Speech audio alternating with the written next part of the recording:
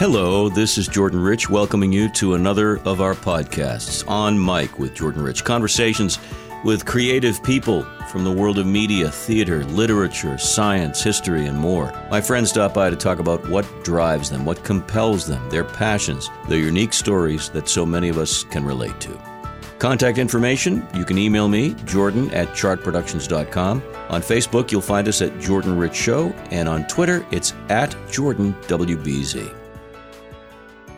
Today's guest is all about creativity and expression. He's Peter Reynolds, award-winning illustrator and author of such world bestsellers as The North Star, The Dot, and his classic Ish, among dozens of other projects.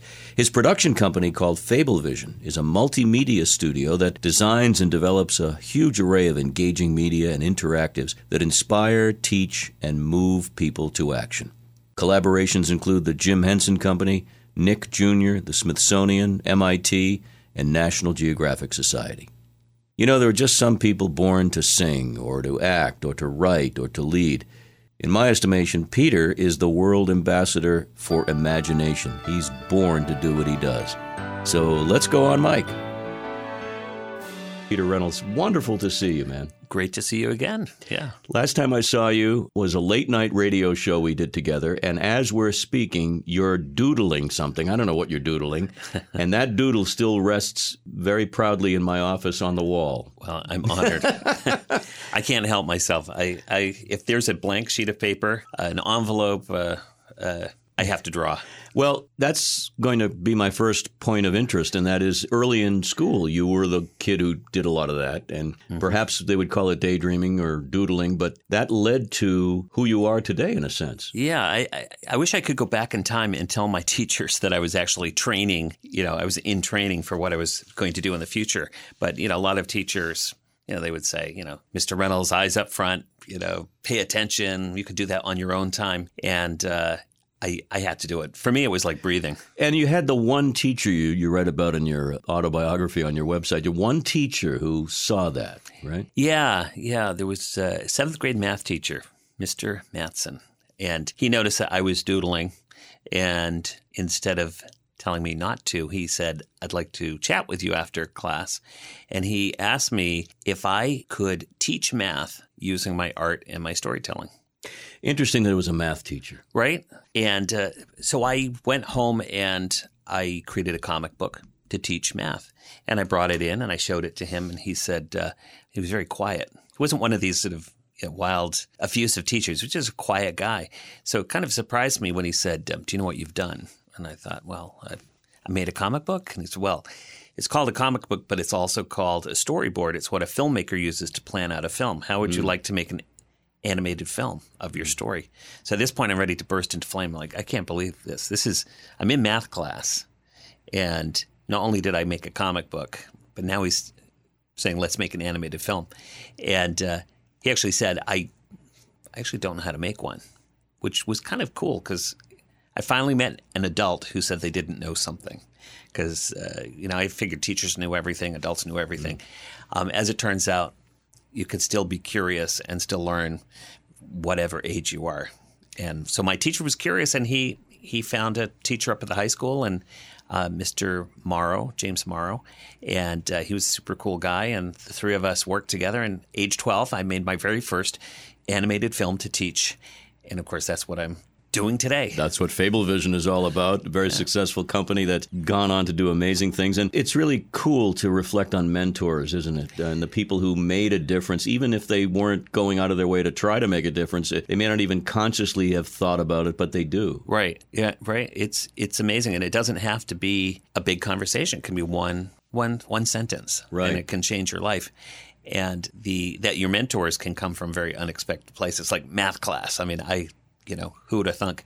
And in fact, it was a science teacher later on who invited me to do a graphic novel of basically how the body worked. And I created this whole graphic novel of an adventure inside the human body. So much of what you're talking about as a young person involved not just the art, but the research and the understanding of the concepts. In other words, you found another way to learn about stuff. Absolutely, right? It was a way for me to use my creative brain to learn, but also to show what I was learning. And writing is certainly, that's one way. And some kids, they can write pages and pages. For me, let me draw, and I can tell you a story. And as it turns out, you can also describe that image, and that's what I ended up doing. I would draw, describe the image with captions. As it turns out, I was writing stories, and that's how picture books are made. And pictures with words. For so many people who have read your books, and they're huge hits all over the world, and the reason I think they are is because you make it accessible. Let's talk about some of the books. Mm-hmm. Dot, for instance. The whole idea that you can just start with a dot. Right. Is so cool for somebody like me who just doodles and doesn't know beyond that what I'm doing. Mm-hmm. Tell us about the origin of some of these ideas. Yeah, I think it was probably, it's coming up on 20 years ago that I was working with some kids, and there was this group of first graders, and I said, just draw anything just to kind of get warmed up. And all the kids start drawing away, and I see this little girl, and she's drawing. As I approach her, she throws her body on top of her paper, and she wouldn't let me see it. At first, I thought she was kidding, and then I realized that she was really having this traumatic experience. And I said, "What's wrong?" And she just very slowly looked up at me and said, I just can't draw." And I thought, wow, she's in first grade, and she says she can't draw. And then immediately I'm thinking, well, where did she learn that from, right? Because that just doesn't seem like a natural thing. I thought she was not getting the support around her to say, keep splashing, it doesn't matter, just create. You don't get better at the stuff you give up on. So I thought to myself, I'm going to write a story for her. That just kind of started circling in my head. And one night I fell asleep while I was drawing. Before I go to sleep, I try to write a little something or draw a little something. I like to read, but I also like to draw and write. And one night I was so tired that I fell asleep with the pen in my hand, and it touched the paper. And I'm guessing it was an hour, because when I woke up, there was this big black mark on the page. So I threw the journal down, and when I woke up in the morning, I climbed out of bed, and the light was shining through the window on this journal, and I looked down and I saw this big dot. And I thought, that's a pretty cool looking dot. And so I picked up my marker and I wrote "The Dot." And underneath I wrote "By Peter H. Reynolds." And that became the sort of touchdown for me. Very Edison-like, to go to sleep and wake up and have that creative thing happen with the sun coming through. It sounds like a movie scene. It's great. Well, I think in the same way that we were saying that your mentors might come from unexpected places, your inspiration is going to come from unexpected places at strange times too, right? I mean, right. I think a lot of people, they'll get their ideas, in the shower or, taking the walk. The key is not to forget.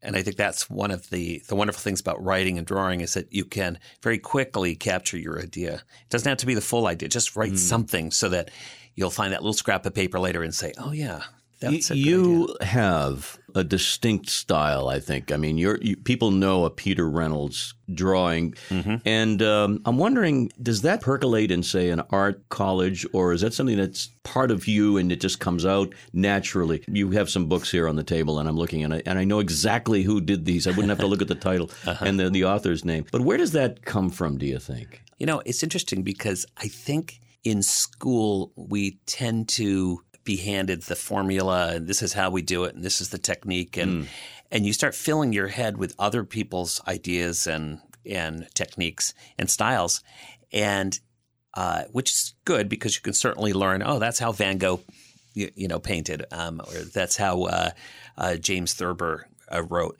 The key, though, is to start to actually hear your own voice and say, but how do I do it, right? So you can certainly be influenced or inspired by other people, but in the end, you have to find the words or the art that just feels right. And the only way to do that is just keep doing it, keep doing it. And also do it for yourself, because you can get, if you get hired to do it and they say, okay, I'm, draw this vase of flowers. If they're paying you, they might say, well, actually, we'd like it more realistic. We'd like, more color. And then by the time you're finished, it's something they wanted, right? Not something you wanted to create. Right. So, I urge creative people to make sure that you create just for yourself. You don't have to show it to anybody. You have a shoebox filled with your ideas and drawings. Well, you get reactions, obviously, from young people, from their parents, from teachers all the time. But one of the things that initially hits me when I read your materials and enjoyed them with my own kids is a sense of joy, a sense of gentleness. And I know you rather well, having interviewed you and been in the same company. There has to be an intent to be very creative, but also to be engaging and warm and inviting. If that's what your intent is, it's working. I don't think it was like a intentional plan, like I'm going to be a kind person and try to inspire that in others. It just sort of happened naturally. I think I came from a really lovely family. Yeah. The dinner table was really important. All of us sat around and we had dinner. It was just not an option not to have dinner together.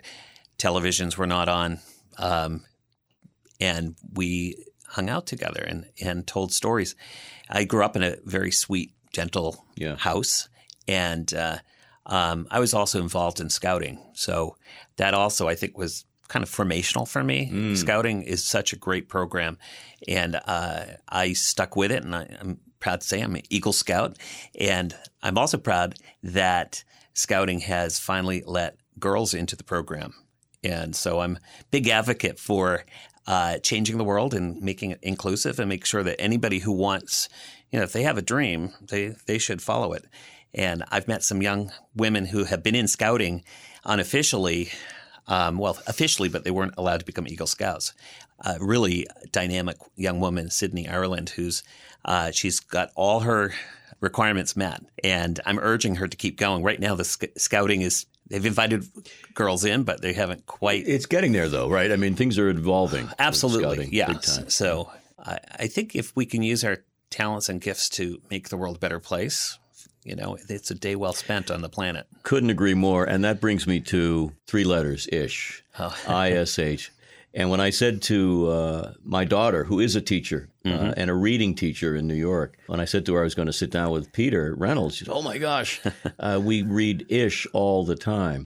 First of all, chronologically, where does that come in terms of the order of projects? The North Star book was my first book, which introduced me to Candlewick Press. Candlewick Press got a copy of my book, The North Star, and they really loved my style, and they said, "We've got a book series that we'd love you to illustrate called Judy Moody." So I've been illustrating the Judy Moody series for the past coming up on 20 years. Oh, my goodness. And they said, "What else do you have?" And I said, "Well, I've got this trilogy about creativity, and I call it the Create Trilogy. And I have 3 stories. One is called The Dot, and then Ish, and Sky Color." And at lunch, they said, "We'd like to buy all 3. So I set out to finish Dot, Ish, and Sky Color. But Ish might be my favorite book that I've done. And I've sort of lost count now of all the I know it's well north of 65 books with my name on them. Yeah. So let's talk about Ish. How would you describe it to someone who's not seen it yet? Ish is a story about a young boy who loves to draw. And one day his older brother makes fun of his artwork, and suddenly he loses his confidence. And you see him struggling, trying to get these drawings to look right, and they never do. Mm-hmm. And he crumples up the paper and he tosses them away.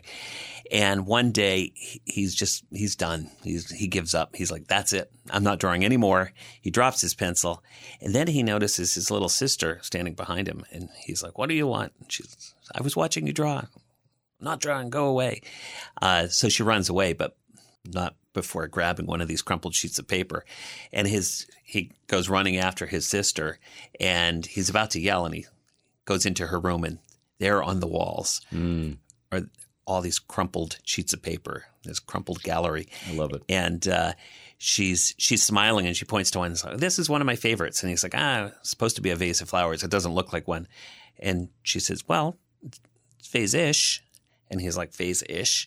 And then he looks at his drawings and he realizes that, that they are ishful. And the rest of the book, you see him blossom and bloom and sort of rediscover his voice. And he starts drawing in his journals, boat-ish, afternoon-ish, peace-ish. And for me, that little word "ish" has helped not only myself, but kids and teachers really relax and not be so critical. It's got a great message, and that's why my daughter just raves about it, because you're dealing with third graders, fourth graders who are very, very sensitive and raw at that age, and they're concerned about getting it right. And that's what it does. It allows us to be who we are and be accepted. And I think that fear of being wrong, somehow we've sort of sent the wrong signal out that you got to get it right all the time, when in fact creativity is about messing around and mixing things together that you hadn't thought of before. Artists do it, but also scientists do it, right? People in technology, they're looking for something new, and you can't follow the same recipe. We'll be right back with today's guest in a moment. This podcast is produced at Chart Productions with technical assistance from Dan Tebow of Fast Twitch Media. Now, if you're interested in developing your own podcast, whether for business or fun, please get in touch. We're now actively producing a whole bunch of great shows, and with our decades of broadcast experience, we can help you every step of the way produce and push up to the cloud a podcast you can be proud of. Visit chartproductions.com, CHART Productions.com, and get in touch if we can be of help. Now, back to today's episode. You are also a model for not only artistic creativity and great abundance, but a good business sense, if I can say, which is rare. And I have so many friends who are artistically connected who are always kind of missing that piece. Mm-hmm. But this seems to be a really nice fit for you and your twin brother, by the way, working very closely. Let's talk about some of the ventures. One, of course, we touched on is Fable Vision. I've done a lot of work over the years with you and your people, and so many people have been touched by Fable Vision. Tell me about how it got started and what you're doing with it now. Sure. Fable Vision, we're celebrating 21 years, and we are a interactive studio creating media to help people tell their stories, scale out their mission. Sometimes it's an animated film. Sometimes it's an interactive application for iPhones. Whatever new device they come up with, we will be able to help tell your story. So we have about 25 full-time artists, writers, producers, educators, audio engineers, and we are located on the top floor of the Boston Children's Museum. What a perfect place to be. Right? I mean, it doesn't get any better than that. And I love the name Fable Vision. Oh, my God. Who thought of that? Was that you? Or? Yeah, that was me. Why not take credit? Right. I was thinking, what am I going to call this studio? And I thought, well, I love story, right? You can teach anything with a story. And I thought, well, a fable is a teaching story. So I thought, I love fable. And then I thought vision, it's like television, but it's also, vision means to be able to see something that doesn't yet exist. Mm-hmm. And that's what a creative person can do, right? You could say, someone can say, here's my problem. And as a creative person, you can say, do you know what? I can see the solution. And you can sketch it out. You can show it to them. You start sculpting it, and you say, this would make a great animated film, and we can add some music, and we can share it with the world. As high-tech as it all gets, it really is cool. There's a beautiful brick-and-mortar part of you that I want to talk about. For those people who are coming to the New England area and the Boston area, let's say, a good stop, especially if you have kids, is the Blue Bunny Bookstore, which is in Dedham, Massachusetts. Dedham's one of the oldest towns in America, and it's very historic, and it's a lovely spot. And I just think it's cool that you not only have the very latest high-tech stuff going on for Fable Vision, but you have a store where people can come in and mingle and schmooze and have readings and buy books. Yeah, it's a real store. It's got hardwood floor and tin ceilings, and we now have a cafe, so you can nestle in with a cup of coffee and do your work and read a book. And I love that this bookstore has become a little community center in our downtown. I'm also a big fan of Main Street USA. I think it's an American institution. We have to take care of our downtowns, and those little mom and pop shops are, to me, that's what makes this country great, right? People doing what they love and sharing that with other people. And of course, if you want to see a bookstore survive, you got to go in there and buy books. So you're certainly welcome to come to the Blue Bunny, but support your local independent bookstore. They're doing great things. And It's really a sweet, beautiful spot and fun, and there's great coffee shops and everything you need is right there, even a movie theater across the street. That's right. Yeah, yeah. So let me bring us back to the creative spark and all that. This is the kind of thing that I love talking about with people because as we all get a little bit older chronologically, some of us decide, well, I've done it all. I've been there, done that. I was telling you that a recent guest on my podcast is a 96-year-old celebrated author and novelist. Boy, did she give me inspiration. What message do you have for the adults out there? And it doesn't have to be drawing and writing books and all that, but what message do you have to keep that spark alive, to be creative? Why is that so important, do you think? Well, we all work hard to, take care of our families, and a lot of times we sacrifice, our own dreams.